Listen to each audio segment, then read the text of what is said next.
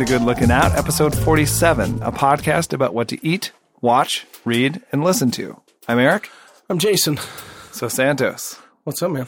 I got to give you the great cooktop update. Oh, seriously? In the ongoing saga. Still, my personal war versus Warner Stellian. We have a new cooktop. Hey. Upstairs. It's installed.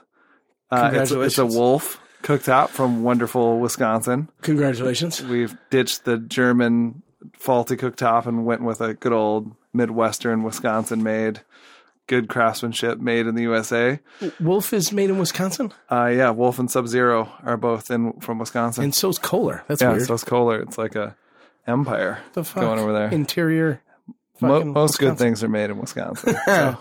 Yeah, man. So it's installed. It works like a dream. It looks even better than the other one did. Well, it's great. Magic. So no shit. Problem solved. Drama over. Hey. Put it in the rear view. Yes. So fantastic. Yeah. Oh, that's good. I'll be honest. I wasn't expecting that. I thought I was ready to hear that. How I've been looking for clandestine suppliers of TNT on the dark web. Exactly.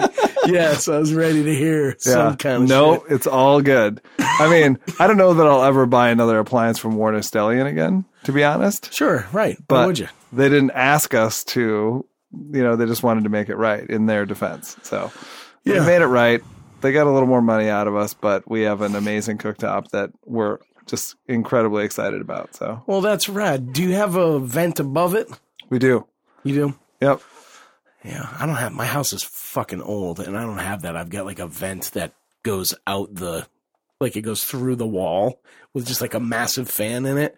So basically you smoke up the kitchen and then this thing just like is like an exhaust fan that empties it out. Like for the room? For the room, yeah exactly. Oh, jeez. There's like above the stove, there's a unit that has like the fan and it sucks it up. And I think it kind of blows it that way. But I have my own system though. Right. Which is window open with a huge fan blowing like a huge monster fan. Taking it out. Just, And how's that work in the winter? It's cold. That's why you do the garage in the winter? Yeah, I don't do that anymore. Ever since you figured out your garage was going to be like a grease fire, basically? Dude, so everybody, if anybody out there braises, you know that the best thing about a braise is getting like a really great sear on the outside of something. And the only way you can do that is in a screaming hot cast iron pan. And you destroy your house when you do that. So say like a burger is best. It's the best way to make a burger. It's the best way to make a steak. Yeah. We got to get you a good grill, my friend. I love it. We do actually.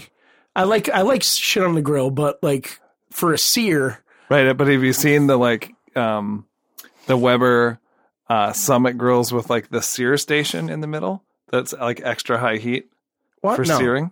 Yeah. Serious? Yeah. That's what I got in the backyard.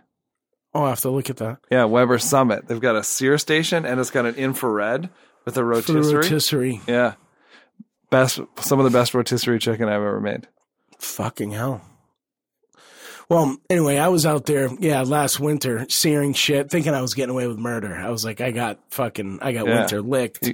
You got tricks. I got tricks. Got this on lockdown. I'm out there smoking a cigar, drinking fucking bourbon. Yeah. You know what I mean? I got the door open, or depending on how cold it was. If it was ass cold, I'd have it closed.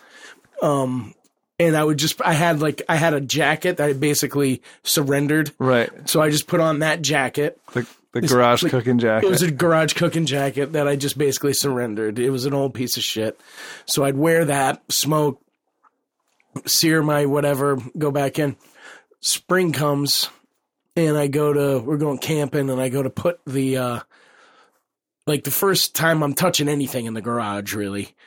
And I go to put those containers that you put on the roof that you stick all the shit in. Yeah. Like it's a clamshell kind of thing. Yeah. So I go to grab that thing. I had it up in the rafters and my hands are fucking stuck to it. Like there's so much fucking grease. It's like, just so much fucking grease. So I was like, oh my God, this is terrible. So I get the thing down, I look at it, and it's just fucking yellow. It's covered in grease. Oh, man. So I get out the bucket, simple green scrub brush, and I get after it. Some good Portuguese fucking elbow grease on that thing. I got after it, and after it, and after it, and I thought I got it pretty good. Threw the thing up on the car, went camping, and it rained. And the grease fucking dripped down on the windshield. And it became this fucking nightmare for like 3 months. The windshield wipers, you couldn't wash it. You couldn't fucking wash the windshield. You couldn't. And I tried everything like dish detergent that's meant to get rid of grease. Cut grease. No.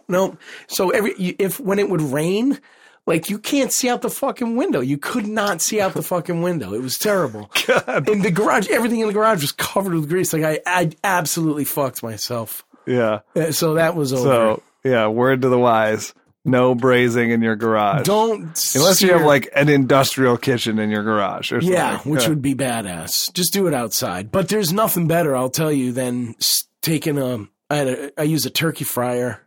Right. And put a cast iron pan on top of that and just blast it with fucking thousands of BTUs. Right. You can't get it hotter. Like it gets so fucking hot. Does it actually start to turn red? I never got it that hot because that'll just burn. Yeah. But you just instantly char anything you put in there. Yeah. Like you don't want it that hot, but I mean, you want it, you want it to be 900 degrees. Wow. 800, 900 degrees. Right. Because it's just hit it. Yeah. And then flip it. I mean, there are grills that can get that hot though. Yeah. I mean, nice grills. Like you get, like a Memphis pellet, like wood pellet burning grill. Yeah. They'll get up to 850, 900 for steaks. Seriously? Yeah. And they have a configuration where you can get direct as well. It's usually indirect for smoking. Yeah. Because that's what you want it for. But there's a way to like, you pull out one of the grates and put a different one in, and all of a sudden you're styling with like direct heat. And those things are double insulated for cooking in the winter too. So they retain. I know you're hot. You're very much into the grills. Here's the thing. You'll have to talk me into it because I'm about like getting her done. Like I don't want to fuck her. Not as far when smoking something like that or whatever. Like I'm not about to, to rush that.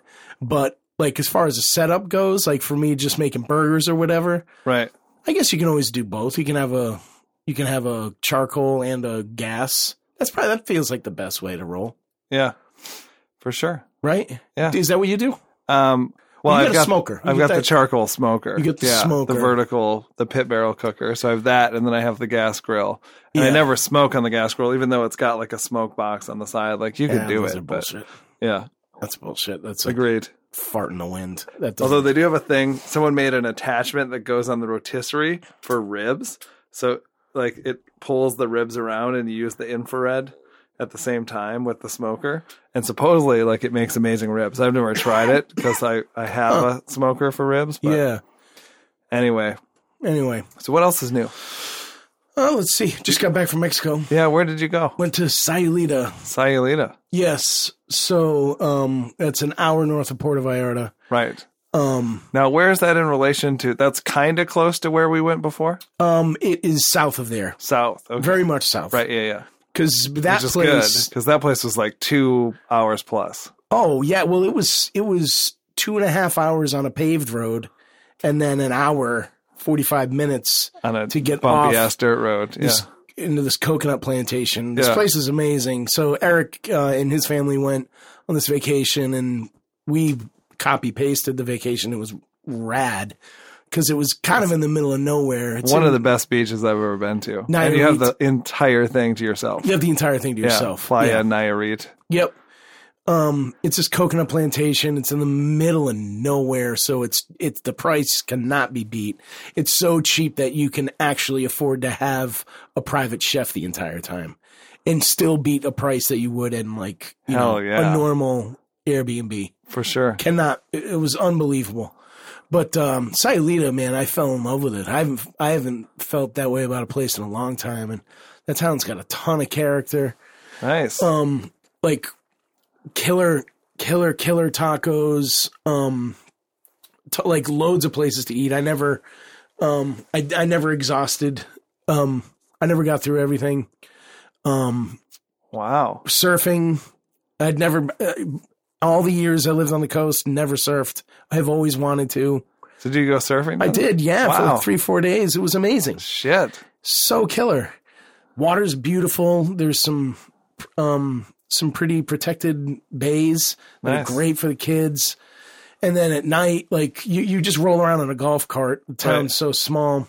And at night there was like just enough for me to get into trouble, like just enough trouble. You know what I mean? Like drinking really nice mezcal and beers, and it was awesome. The town's stuck in like 1993. Right. And it's beautiful. Sounds awesome. I'm going to check that out. I'll hit you up for the details. I would highly recommend anybody. Sayulita is, I mean, I wouldn't say, for me, it's, Tulum I've always loved, but now I'm in love with this place. Nice. I can't wait to go back. Good stuff. So you said you got some movies that you've been checking out. I just watched, this is a new streaming on Netflix, zombie movie called Train to Busan. Yeah, that's actually was my pick too. Shut the fuck up. Seriously? Yes. Killer. Yeah. It's actually, before I realized it was streaming on Netflix, for like the one person in the world who doesn't have Netflix, you can buy it on Amazon and own it for 99 cents. Seriously? Yeah. For $1? HD for $1 on Amazon. Dude, that's worth buying. Yeah. I mean, it's worth every 99 cents. Good film. Yeah, it was good. Really good. You know, I mean, it's a zombie movie, that, it's kind of like a cross between Snowpiercer and 28 Days Later. Yes, that's exactly right. And at the same time is like a little bit of its own thing. It is, yeah. You know what's interesting is I was like, when I started watching it, because I had heard someone else online recommended, said, this movie is 99 cents right now on Amazon to own. It's one of the best movies of last year. And I was like, for 99 cents, like, and I trust this person's opinion, I'm just going to go for it. And I'll watch it this weekend. And I was like, you know, I'll watch this because this guy said it's really good. But is there like anything new to sort of add to the sort of zombie mix? Right. And it turns out that the answer was yes. Yeah. I was pleasantly surprised by. I thought they did some original things and some interesting things with it. So yeah, it was. What I liked is the sort of like trying to escape to a place where, so the outbreak has just happened, and this isn't giving, I don't think, too much away. I mean, this is what happens in every zombie movie. So, yeah. So the outbreak happens like lickety split, happens fucking fast, and people are, you know, like, what's going on? And it's fucking zombies. And the thing I thought was interesting about it is that they were trying to get to a place that was still considered safe and probably like blocked off, that the government had still like been able to maintain a stronghold. Yeah. So it was about trying to get, it was all about trying to get to this place on a train. Which is an interesting setting because you're both protected and trapped at the same time. Exactly. Yes, exactly. Yeah, I didn't think of that. Yeah, you know, and also a little bit cut off from the rest of the world and what's going on and information. That's right. So, yeah. You know, that was kind of a bummer that cell phones working? Yeah, a little bit. Which is kind of a drag. I didn't like that. There was the main guy, the dad, who was like getting some intel, like whatever intel he could get. Yeah, that's right. He was staying in touch from like one of his employees or something. I feel like you got to take the cell phone away. You know what I mean? Right. Towers are going to be overloaded. It's like, you know, imagine that like 9/11 was. Like for 3 days you couldn't make a call. Right, from that area, yeah. So, or into that area. So, I mean, you got to take the cell phone away. That's not going to work. But whatever, I'll forgive it. But the characters I thought were great. The little girl was great. She was really good. Yep. It felt very Korean, which was nice. Like it lingered on some shots where. Yeah, one of the things that I really liked about it, and one of the reasons I enjoyed watching it, is because it felt like it was a little bit of a, like a peek into the Korean cultural zeitgeist. Yeah. Like the distrust of, the distrust of government and this feeling that like, you know, I mean, imagine living with North Korea on your border for all those years, and this feeling of uneasiness of like, this leader is like unstable and crazy, and we're the next closest. Yeah. It's just right over. It's right there. A practically invisible border with like hardly any protection. So there was a little bit of that. It felt like, and a little bit of like being misled by the government and disdain for the financial institutions, and certainly that. Yeah, there was like it was interesting. It just felt like, it's interesting to see this from another culture as opposed to another American zombie movie. For sure. Yeah. And I think that was one of the big things that I liked about it too, is the disdain for like financial institutions, as you said. Like, so our main protagonist is a hedge fund manager. Yep.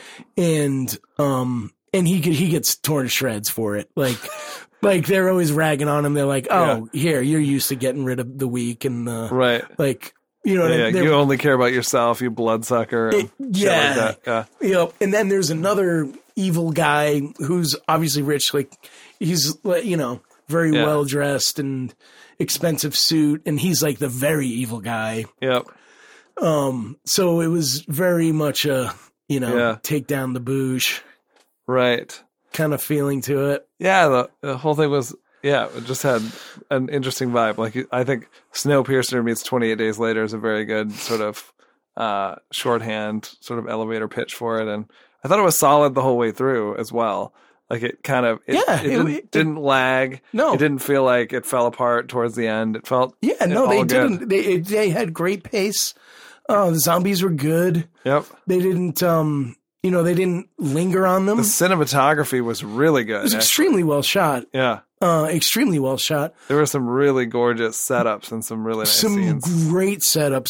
Some really nice interiors using reflections and glass and really nice setups. Yeah, there's some beautiful stuff in there. And the way that the zombies moved was interesting. Yeah, it was cool. It was cool. It was like believable. The whole like weird 45-degree jerks. And, yes. Yeah. Sort of like spine snapping movements and weird stuff like that made it extra creepy. That definitely added like the Korean horror element. Yes, exactly. Yeah, with like dislocated limbs, but still coming at you. Yeah. Yeah. Yeah, it was a good one. And lots of like, they played really well with moments of like high intensity. I'm speaking in particular of like when the train was going through tunnels. Right. So it's like high intensity, but the zombies, it turns out the zombies can't see people in the dark. In the dark. Yeah. So you've got these super like tense moments, and then once the train hits the tunnel, it's super quiet, and it's super tense, but it's really quiet, and you're kind of making your way through, right? And then it comes out of the tunnel, and it's fucking that was nice. That was those are a nice play with the for sure. So Train to Busan. Yeah, really good. Yeah, I have no idea who. I don't know any background on it. About obviously, I wasn't familiar with any of those actors from other things, but I think Korean cinemas, besides like the horror films that have made their way over here and been remade or whatever, there's a lot of like Korean, like sort of police noir procedural sort of things. Yeah. There's some really good ones. Yeah. There's a lot of good Korean cinema that doesn't make its way, or like if it does make its way over here, it's sort of underappreciated. Yeah, in and the just States. has poor distribution and is tough to get your hands on. So yeah, so that one was killer. I had another, I watched fucking, oddly enough, I watched 2 tsunami movies in a row. Seriously? Yeah, I don't know. It just happened. I guess I must have clicked on like, if you like this disaster movie. I wasn't giving a shit. I think I just clicked for the next movie. So I would not recommend it for anybody with children. The first one I watched, I was interested in. I had never seen it before. It's called The Wave. So it's a Norwegian film about a tsunami. Huh. So they have all the, the big fjords, right? Right. With quite a bit of seismic activity in those things. And this one town is in peril because there's a potential landslide about to happen. And the story is, pretty well covered territory. Like, this guy's quitting his job and moving on to something else, but he notices something right as he's leaving his last day. And he's like, just doesn't quite sit right with him. And he keeps reminding people and no one's listening to him. And you know what I mean? Yep. It's pretty trodden territory, but it's still, I don't know, it's Norwegian, so it feels different and you kind of forgive it a little bit. Yeah.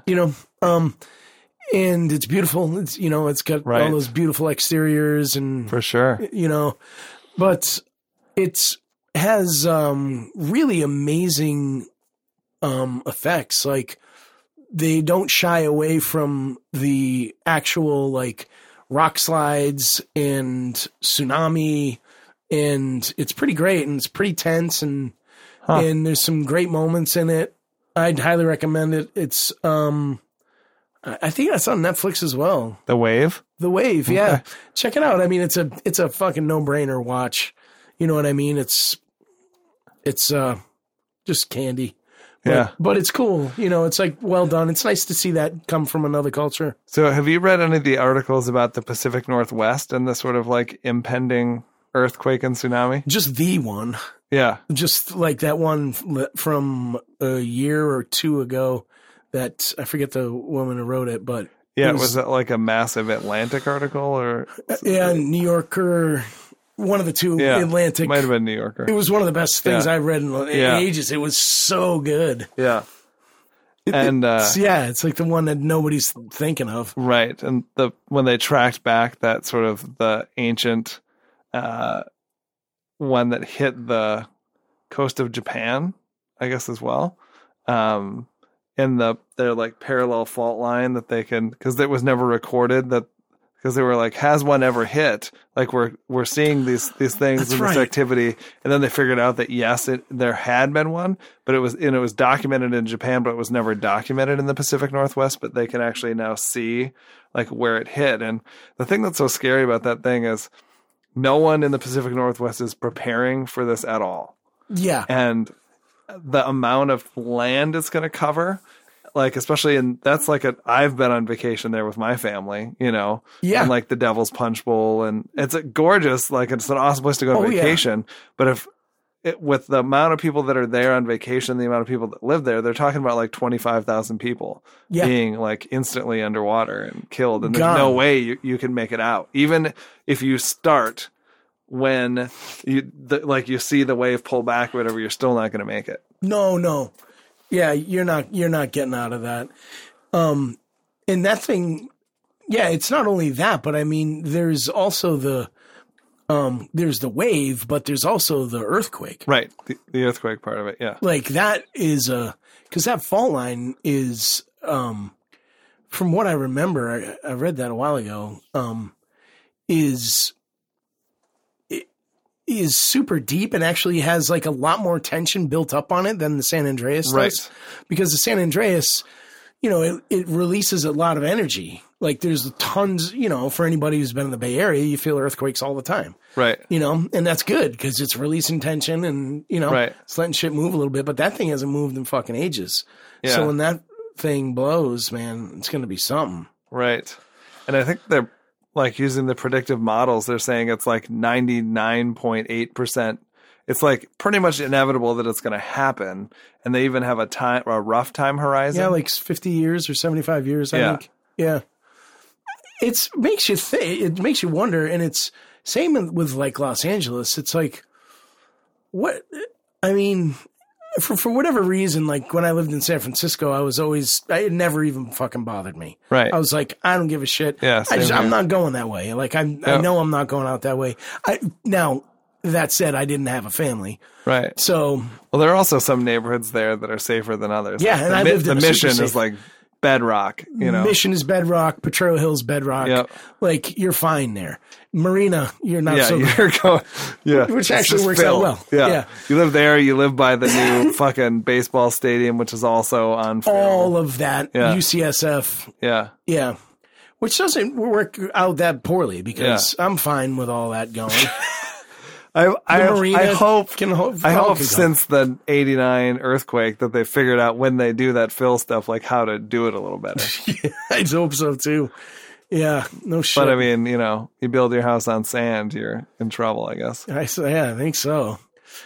So followed up the Norwegian tsunami movie with an American tsunami movie about the one in Thailand in 2004. Yeah, the one with Ewan McGregor and that one. Did you see that? Oh, it's not good if you got kids. No, it is not good if you have kids. I did not enjoy. It's a little bit terrifying as like a family. Yeah, if you got kids, I honestly do not recommend it because it's not enjoyable. Like it's not enjoyable the entire time. You just put yourself in those shoes. And you're Naomi Watts. Yeah, Naomi Watts. Ewan McGregor. She was actually really good. Really good in that. She's really good. Yeah, I mean it's mostly her. It is mostly her. Yeah, she's good, isn't she? Yeah, she is good. There's some nice moments in that. And that was based on a true story. That family, right? That family, yeah, it was a real thing. But fuck that. Yeah. No kidding. No. Oh my god. Oh my god. How many people died in that fucking thing? I want to say it was like 250,000 people. Right. Died. Yeah, that sounds about right. I mean, it's the worst tsunami in recorded history. Right. The day after Christmas. I remember that thing hitting. Yeah. God, 2004? That's crazy. It's hard to believe that was 13 years ago. And have you been in that part of the world on the beaches and stuff there? I have not. Yeah, I've been in, we stayed like literally like hotel door opens onto the beach in Phuket in the south of Thailand. Yeah. That's where like the famous, all those weird little islands are, like James Bond. It was like where they had the hidden base in the island. They actually called that island James Bond Island. Right. Right. And yeah, it's an amazing part of the world. Oh, I'm dying to go. Yeah. I watched that movie just thinking of like being in that hotel on that beach. It's just like, oh yeah, like you're done. Assuming that it hit that part, all those outer islands might have stopped, might have actually protected that area, right? In that part of Phuket. So yeah, who knows? But yeah, tough business. They're like sometimes business. They're like realistic, as opposed to like San Andreas with the Rock or whatever, which is this far-fetched what if thing. Totally. Like this actually happened. This actually happened. Yeah. And being put in the shoes of these characters that are dealing with this are. Yeah. There's hundreds of thousands of people displaced, and in the scenes of like, for anybody who's ever been like, overtaken by water, that it's an extremely helpless feeling. Like if you've ever been like, had a few waves get the best of you. Right. Or if you've ever been like kind of stuck underwater for whatever reason, it's a scary feeling. And those scenes, like you're being absolutely like just fucking, it's like being flushed down a toilet, like, right. And you're just a turd but there's sharp pieces of metal everywhere trying to yeah. And if you're hitting a tree, you're getting slammed at like a crushing. It's going to be paste against a building or a tree or something, Those injuries. Yeah. Fucking hell. Yeah. So, yeah, I don't really give that a huge recommendation. Just not because it's not a good movie. It's a good movie. Just because it's tough to watch. But it's hard to watch if you got a family. Yeah. All right. So I have a sort of, this was like a really eye-opening. It's just one of those wonderful things that makes me think the internet is so great, which in this day and age we really need. Do we ever? I was listening. I will give credit where credit is due. The podcast This American Life turned me on to this, but they had a series, a recent episode called, the theme was Ask a Grown Up, and they pointed to, there's a series called it started off called Ask a Grown Man, where they had teenage girls writing in to get advice from grown men. And there's a whole series of people who do this. But the people that they were spotlighting in the show was Run the Jewels, the hip hop duo. Yeah. Killer Mike and LP, producer, and the Killer Mike is the guy who raps. And these guys are so fucking amazing at answering these questions from these girls. I'm going to play a little clip of it just because I think it's like so, but I watched part of it at work and there was like, I can't watch this. It's like 25 minutes long. And I went home and Nicole and I were like cleaning the kitchen and I put it on and the two of us listened to it. I swear I could listen to at least 5 hours of these guys doing this thing. It's so You're kidding. Good. They're like, like Killer Mike is awesome because he is a dad of like a 16-year-old girl. So he's like lived through a bunch of the stuff and like thought extensively about some of these questions and some of these issues that these girls are asking about. And then LP is just like so unbelievably empathetic in the way he answers, like understanding the point of view and the emotions of the person who's asking the question. It's just like, it's really sweet also to see them sort of play off one another. So without further preamble, I'm going to play a little bit of this. Hello, I'm LP. I'm Killer Mike. And we are Run the Jewels. We are. And you're watching us on Rookie. This is Ask a Grown Man. And we're going to try and answer your questions to the best of our abilities, although being grown is debatable. So we're going to go to the first question here. And this question is from Blue. And she's 13 and from Seattle. She says, I think I might be in love with one of my close friends. How do I know if I'm in love with him or just naive? It's a good question. I'll be honest, Blue. To be in love, period, makes you feel kind of naive. You never know. There's no manual that says, hey, I'm in love. And I'm going to tell you, you're probably going to be in love a few times in your life, so I can't tell you you're not in love. I can just say that if you are in love, then make sure it's reciprocated. Don't love anyone who doesn't love you back. If you're in love, it's supposed to make you feel better and want to do better. It's not supposed to make you feel bad. So if any love starts to feel bad, definitely pull away from it.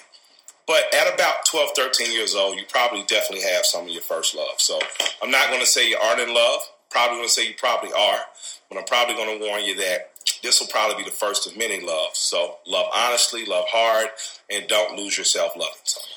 Yeah, and give yourself time to figure out what being in love feels like and what it means to you. You know, this is the beginning of a long thing for you called life and relationships, and it's going to change for you. The way that you feel now and what it means to you in terms of being in love is going to change as you progress and as you figure out what it is that you want from that type of situation. But you know, I think that it's totally valid to feel love, even if you don't know if it's reciprocated, even if you don't know if it's real. It's an intangible feeling, and if you feel it, then it must be that, or you know. But I also believe that you should let that decision unfold. Let it be an ongoing decision. Let it be something that you check back in on. I think sometimes we rush and decide that we're in love. And then we realize that maybe we were just really drawn to somebody, and that has the potential to turn into love.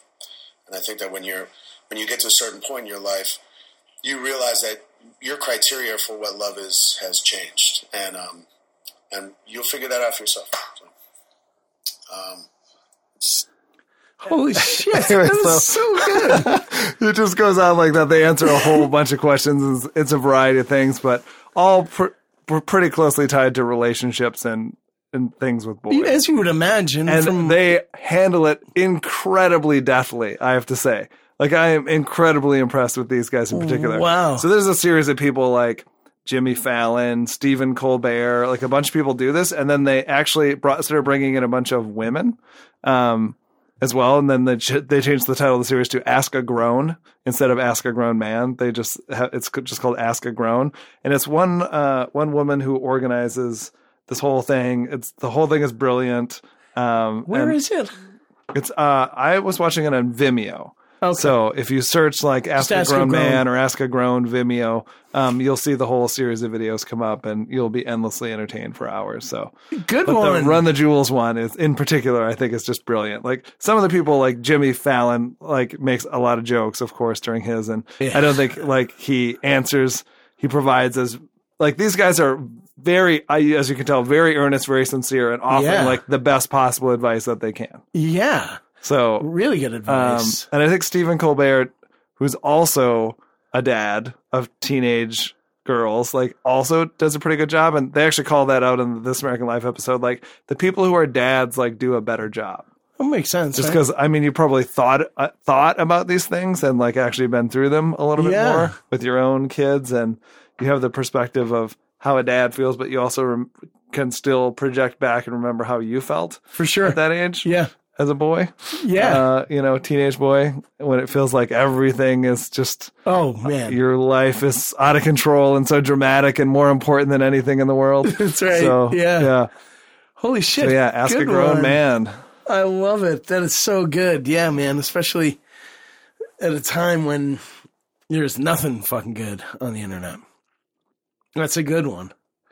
So, my next pick is a podcast that I've been sort of waiting for this one to come out for a while, because it's from the producers of This American Life, who did Serial, and so it's from Serial and This American Life together, and it's a podcast called S-Town, which actually is a polite abbreviation for Shit Town. Like the actual name of the show when they announced at the beginning of the podcast is Shit Town.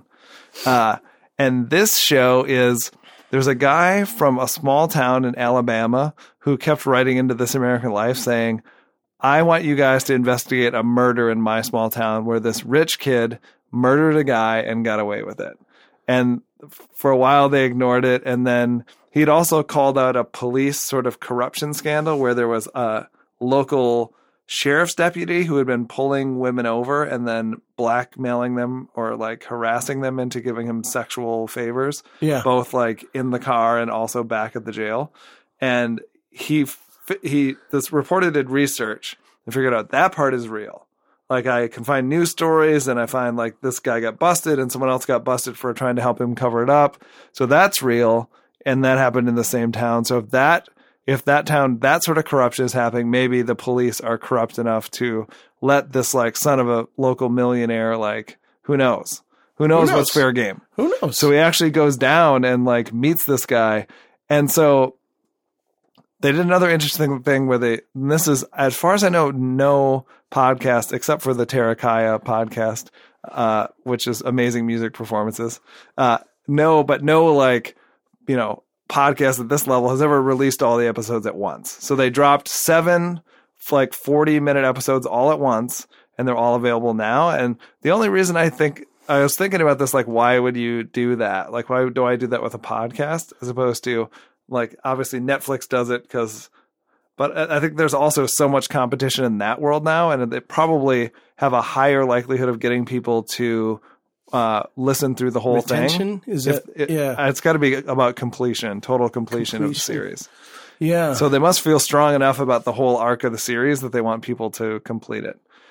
So I don't want to spoil anything or reveal anything, but like, let's just say between the like weird, like Southern Gothic on crack of this like these crazy characters that he meets and this initial guy who brings him down there and the actual weirdness that unfolds, like things don't quite turn out how he expected them to turn out, but there's even crazier shit that happens. Really? So, it is, I've listened to the first 2 episodes and I can confidently say, if you were a fan of things like Serial or Crime Town or and This American Life, you're going to absolutely love this. Sounds like a making a murderer. A little bit. It's a little bit like Making of a Murderer meets like Serial meets This American Life. Like Gummo. Right. Wow. Okay. So, and it just exposes like the dark underbelly, as you can imagine, of the South, the like weird racism and, just all the stuff that it would expect from small town Alabama. Sure. Yeah. But, 2 episodes in? 2 episodes in, all 7 are released. So if you search S-Town podcast, you'll find it immediately. It's, as you can imagine, really and you would expect from the producers of This American Life and Serial. It's extremely professionally produced. Yeah. Awesome music, awesome reporting. This guy spent like, in the first 2 episodes, he's a year and a half in to spending time down there reporting on this thing. Oh, wow. So the sheer amount of time that he must have spent down there to report on this stuff, I mean, we're talking years. Jesus. Yeah. Okay, that's great. So this is no like fly by the seat of your pants. Yeah, let's go check out what's happening down here in Shittown. Yep. Like, no. This dude he's a pro. Embedded. Yep. Huh. How long are the episodes? They're range from what I've seen, like 40-ish, 45 minutes. So you're talking like, probably between 5.5 and 6 hours. Cool. So you're getting the car on a road trip. Oh yeah. You got the wife. I think Beth would really enjoy I think this. she'd be totally. Yeah, she'd be totally. It's like a weird, murder mystery / Oh yeah. Like this dude and his buddies living in small town Alabama, like doing crazy shit. I love it. Talking running their mouths about crazy shit. So it's really good. Okay, cool. Have you ever heard of a movie called Mr. Majestyk? Yes. Have you ever seen it? No, I don't think so. It's fucking terrible, man. I fucking love Charles Bronson. I love him. Right. We've talked about this before. You've like waxed poetic about Charlie Bronson before, because I think we talked about best action films or something. Yeah. And we were talking about The Mechanic. Yeah. We were talking about, it was, we were doing Hitman. Yeah, and The Mechanic is one of my favorites. Which, have we talked about we talked about the remake, right? I haven't seen the remake. Have you seen the remake of Hitman? The Mechanic? No. Me neither. I think there's some asshole in it. That's why. Right. There's some fucking Affleck or some shit there. Something like that. But Mr. Majestyk is fucking abysmal, man. It's so bad. Oh, no. It's like just a piece of fucking garbage. Has anyone ever done like a documentary about Charles Bronson and how and why he became famous? I don't know. Somebody's got to do that. Yeah. Because, I don't. Because it's a little bit of this weird. Yeah. I mean, he's like, he does well with like, God, this is a really terrible. It's kind of that weird era where like also David Carradine became famous. Yes, exactly. And like if you look at the stars of that era, they're like not too. And you look at James Caan and like there's just all these. They're like They're oddballs. They're weird looking. Yeah. I wonder what it was about American culture at that time that like made these guys be like the guys. Fucking 70s, man. Yeah. That shit was a weird fucking decade, right? Shit was weird. You know what? I think, I'm afraid to say this. I think Charles Bronson might be like, I forget where I heard this. I read this article somewhere, somebody talking about like, popular actors today that are in really great movies, but are really terrible actors. And Jonah Hill came up. And the argument that this person made was that, you look at movies like Wolf of Wall Street. That's a great movie. His character's really funny and really great in it. He's like, but if you watch kind of any movie that guy is in, you never spend any time with him. Like, he's great for a second and a half. Right. He's great for a half a second. He's great with a good editor. But if you need to sit on him, you're never going to get anything because he can't act, And I wonder if there's a little bit of that in Bronson. Because if I think back on Charles Bronson movies, like, you kind of can't spend a lot of time with him because there's not a lot there. Like, he's deep as a puddle, you know what I mean? Right. And it works well with something like The Mechanic because that's a character that is a sociopath, right? Like, he's not or a psychopath. Like he doesn't have a lot of depth there. Or you know empathy, what I mean? or There's no empathy. There's no rumination. There's no internal struggle. Yeah, like he's just like a killing machine. He's a killing machine. There is no internal thing, so it works well for that. But like in other parts, but he did all the like The Great Escape. You don't need him for anything in that. He's just another fucking dude that's digging a fucking hole. So. Well, that critique has been leveled at Scarlett Johansson as well. And so in the upcoming Ghost in the Shell, it's going to be impossible to tell. She's supposed to be a robot. That's right. She is. So yeah, easy to get away with shitty acting. Right. Right. Just like Terminator. Right. I mean, that's the penultimate example. Right. Of shitty acting working in your favor. Right? Yeah.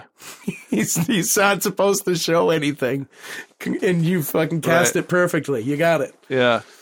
So have you seen the that 5-minute sequence from Ghost in the Shell? Yeah. So for those that don't know, they released as they sometimes do with movies that they want to build a significant buzz around. They released the first 5 minutes of Ghost in the Shell, and you can go watch it on YouTube right now. I did watch it, and I have to say, I went from being like, this movie is a definite pass to getting pretty excited about it. And it has nothing to do with Scarlett Johansson and everything to do with like the weird geisha robots and just like the creepiness of the overall scene and setting in the world. Like, I want to go see the world. I don't necessarily care about Scarlett Johansson, which is probably a bad way to go in, or maybe it's a good way to go in because like, then maybe I'll enjoy the movie. But I want to go see like the spectacle of it because I think the concept and the premise of that movie and that world is so cool. Oh yeah. And I, as a kid, like Akira and other anime movies made a huge impact on me. So I want to go. I know all the critiques and all the like whitewashing and all the stuff that's being leveled at it. And like, why does there have to be Scarlett Johansson? There's plenty of really amazing Asian actresses that you could cast in the part. Yep. Might be a better movie than the pushback is, well, Americans won't go see it unless there's a big star in it. Mm-hmm. But I think with that movie, there's enough of a cult following and also just like the sheer way the production and the effects and everything look. They spent a lot of money on that. It doesn't really matter who's in the lead. Like, people are going to go see that just because it's so different. Yeah, I know. I think so. I mean, it's obviously, it was a call where somebody was like, there's an A-list here. Right. Or else you're not getting the check. Right. So they're like, all right, well, fine. We'll you. Yeah. But it's also unfortunate because didn't she just make a movie where she was like a robot killing machine that was like really terrible? It's like where she can see 5 seconds into the future or some bullshit like that. And people just like panned it. It got like a 10 on Rotten Tomatoes and no one watched it. Oh, I don't know. Fuck. Wait, are you thinking of the one, the remake of the Danish, Lucy? Is it Lucy? Yes, Lucy. Lucy. Okay, yeah. Lucy wasn't that bad. Really? Yeah, I mean, it's shitty, but I mean, it wasn't that bad. That original movie, we're talking about the movie with the girl with the long blonde hair where her father like is remotely training her to be an assassin. Now that's a different film. Oh, that is a different film. Yeah, okay. Because that's where I went to. Was she in that one? In the American version of that one? No, I don't know if they made an American. I'm hoping that they didn't make an American version of that one. They did? Oh, yeah. Oh, yeah. Oh, shit. I know. Because that movie was so fucking good. Why do you need to remake that movie? It's killer, right? Yeah. Well, I mean, why do you have to remake? Okay, so maybe I haven't seen this Danish Lucy movie that was, but Lucy's the movie I'm talking about. Like people panned that movie. Yeah. Yeah. People didn't like that. I liked this. It was stylistic and you know what I mean? It's garbage, but yeah. You know, I mean, it's crap, but it's fine. You know what I mean? It depends. What do you expect? I mean, what are you expecting when you go into this thing? Like, when I go in to see Ghost in the Shell, I'm not expecting fucking Blade Runner. You know what I mean? Yeah. It's not going to be Blade Runner. Right. But which is too bad because the original, like if you watch, which by the way, you can watch on Hulu right now for free. You can watch. That's killer. It's the American dubbed version of it. You have to get a Blu-ray if you want to watch the Japanese subtitles. Yeah. But I was researching this just last night actually. The Japanese subtitles are so bad, like the translation's so bad that many people basically, there's no copy of this movie that people actually want to watch, unfortunately. That, like, people who loved it and saw the original in the theater, like, will watch it. Yeah. Because the Japanese subtitles the English subtitles for the Japanese are so bad, and many people, purists, obviously don't want to watch the American dub. But you can watch the American dub for free right now on Hulu if you haven't seen it. Well, that's cool. It's a watershed film. Yeah, for sure. I haven't seen it.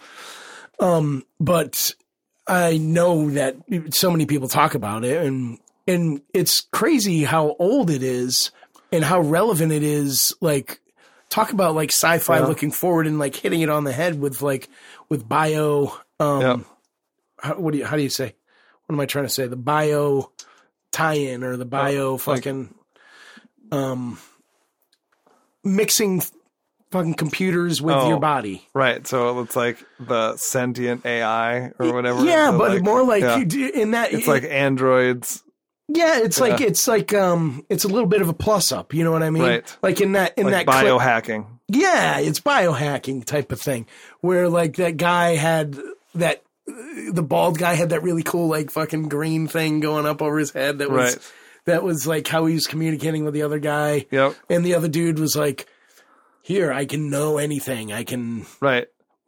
My baby learns is fluent in French in 30 seconds or whatever. Exactly. Yeah.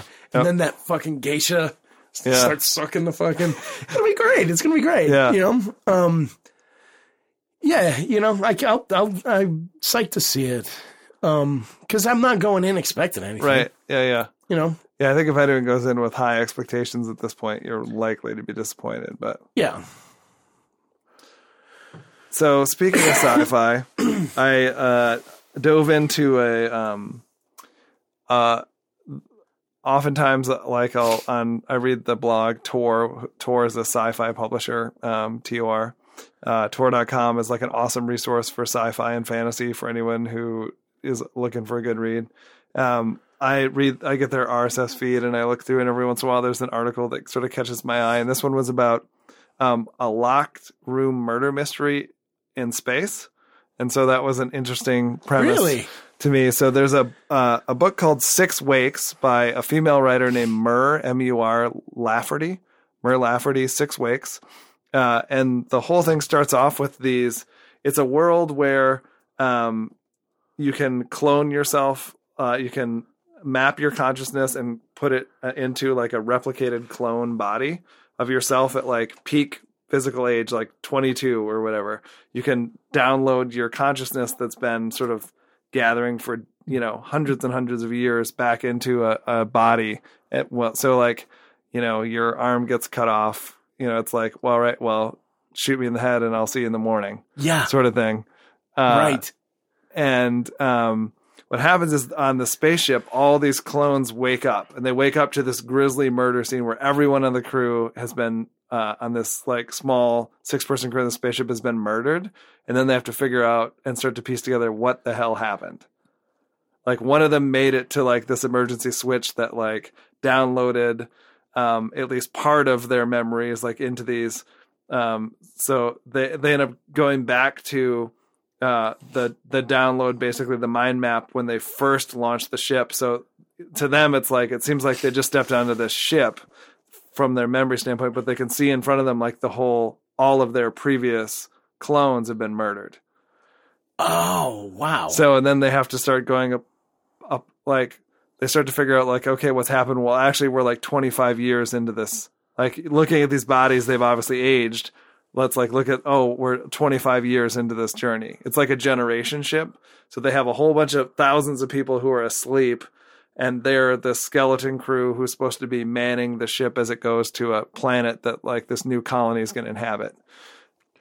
So cool. And then like you learn about each of the crew and their backstories and how they ended up there and what they've done in their previous lives. And the narrative starts to unpack all that stuff. And it's a really, really excellent, like really well done book. And it's none of it is what unfolds as you would expect it. It's really original. It's, doesn't walk any sort of, well-trodden. It's not like The Computer that did it or whatever. Totally, It's not like you're not ripping off anything from, epic sci-fi things like 2001 or whatever. It's like, it's all its own thing, and it feels really new and really fresh. Killer. But like familiar at the same time, like taking that idea of a locked room murder mystery, like, okay, we're all out here in space, like it was one of us, like who did this or whatever. Yeah. Oh, So, I love that's cool. I love a locked room murder mystery. Like, who doesn't? Yeah. And they make for great films. I hope somebody adapts that. Yeah, I wouldn't be surprised. They make for great films Yeah. because they're cheap, Right. and you can put your money into really good writing Yeah. and really good acting. That's true. They're easy to make, Yeah, absolutely. relatively speaking. Yeah, speaking of which, we've got that new Life film that's coming out that's about it's sort of like the reminiscent of the first Alien film with like the horror unleashed on the contained ship or whatever. So Yeah, that I'm psyched for. yeah, we'll see. I hope it's good. They obviously make it look really tense and good in the preview, so we'll see Yeah. how it turns out. So you want to talk food? Yeah, man. Yeah, let's do it. Let's talk food. We're going to talk, we talked about this earlier. You want me to go through a little bit of, like, we were talking earlier about maybe. Do you want to just focus on the omelet part? I'm going to tell you guys how to make a really beautiful, proper omelet. I think this is interesting because, a lot of chefs, when they have young chefs come to their restaurants, like the thing they have them make is eggs. Eggs is the measure. Yeah. Or roast chicken. Right. Eggs. Like that's a simple litmus thing that you can either do really well and shows that you have the core skills that can then be applied everywhere else. Yes. Or you fuck it up, you don't pay attention, you don't know what you're doing, and it's really obvious. Yes, exactly. Yeah, it's a litmus test. Like, right away. If the eggs are right, then, okay, they're paying attention to detail. Because an egg is one of the most perfect, like, things that you can have in the kitchen. You can do so many things with an egg. Yep. And an omelet, a well-made omelet, is one of the greatest things. It's beautiful. So here's how you make a classic French omelet, which is different than an American omelet, and it's superior to an American omelet. An American omelet is, think of like your Denny's or even at a nice place, at an omelet bar or something. You've basically got, a pan on a burner getting really hot. The butter goes in, the egg mix goes in, and then they drop all the fillings on it. Wait till it's done, fold it in half, fire it onto the plate. It's brown, it's been browned, and it's, it's full of cheese and fucking whatever. It's not Ham and mushrooms. and mushrooms, whatever. Yeah. It's not bad. But what is far superior is the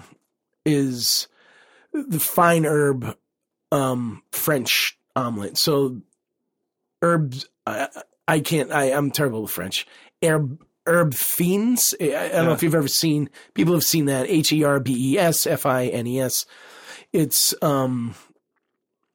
It's chervil, chives, marjoram, and one other herb. All very mild herbs. Yep. Marjoram. Yeah, there's one other. Chives. Is it rosemary? Chervil. No, nothing that strong. And one other very mild herb. So what happens is you start with your eggs. Always buy the best eggs you can find. If you've got a farmer's market around, get your eggs from the farmer's market because they came from, close by. Fresh. Yeah. They're fresh. Chances are they came from a chicken that's been running around. Get the best eggs you can get, the freshest eggs. Good protein. Yep. Bugs and all sorts of good stuff. Eating bugs and all kinds of... eating a bunch of fucking corn. Fucking A. Yeah, man. Spend money on eggs. it's worth it. So, hopefully when you crack your egg, you've got like a very rich yellow yolk. Yep. That's what you want to see. You don't want to see something that's lemon colored or pale. You want to see something that's very dense colored, almost orange, So nice eggs. Don't crack your egg on a cornered surface. Don't crack your egg on the side of the pan. Don't crack it on the side of a bowl. It'll drive. It does a couple things. You'll potentially break the yolk, which you don't want to do. Yep. But it also it just it drives the shell inside the egg. Mm-hmm. So whatever bacteria is on the outside of the egg now gets shoved inside. Right. And it's not a great place to have bacteria rolling. Yep. And I'm not too picky about shit in the kitchen. Right. Like I'm all right with dirt. Like I don't get too picky, but that's one thing. So crack it on the flat. Yep. 3 eggs into a bowl, fresh herbs, cut them in there, whip the eggs. Don't add a lot of air to them, but make sure they're thoroughly mixed. Like you can't tell the difference between, you don't see any pieces of white, right. You don't see any pieces of yolk, fully blended, all the way blended. Then use a nonstick pan, because we recently got a ceramic pan. That's money. I've been thinking about getting one of those. Yeah. I have to say it's so superior to like a Teflon, even a nice like Mauviel Teflon coated pan. Yeah. It's so much better. So we got this new cooktop. Nicole went out and got couple new pans to replace some like 15, 17-year-old pans that we had. Yeah. And we had some trashy ones that I got at like one of those cook supply places in Chicago. Yeah. That were like, had probably like should have been thrown out 3 years ago. She replaced the one that we make eggs in with this new ceramic pan, and it's awesome. Non-stick property. Oh yeah, for sure. Better non-stick than Teflon. I gotta fucking get one of those because the assholes in my house use fucking metal in it. Oh yeah, and it's scratched. Like I buy. And then the Teflon starts to flake, and then you might as well just be like pouring fucking DuPont chemicals into my baby's fucking mouth. Yeah. And I watched them do it. I'm like, what are you doing? Like, this is the 4th one I've bought in a year.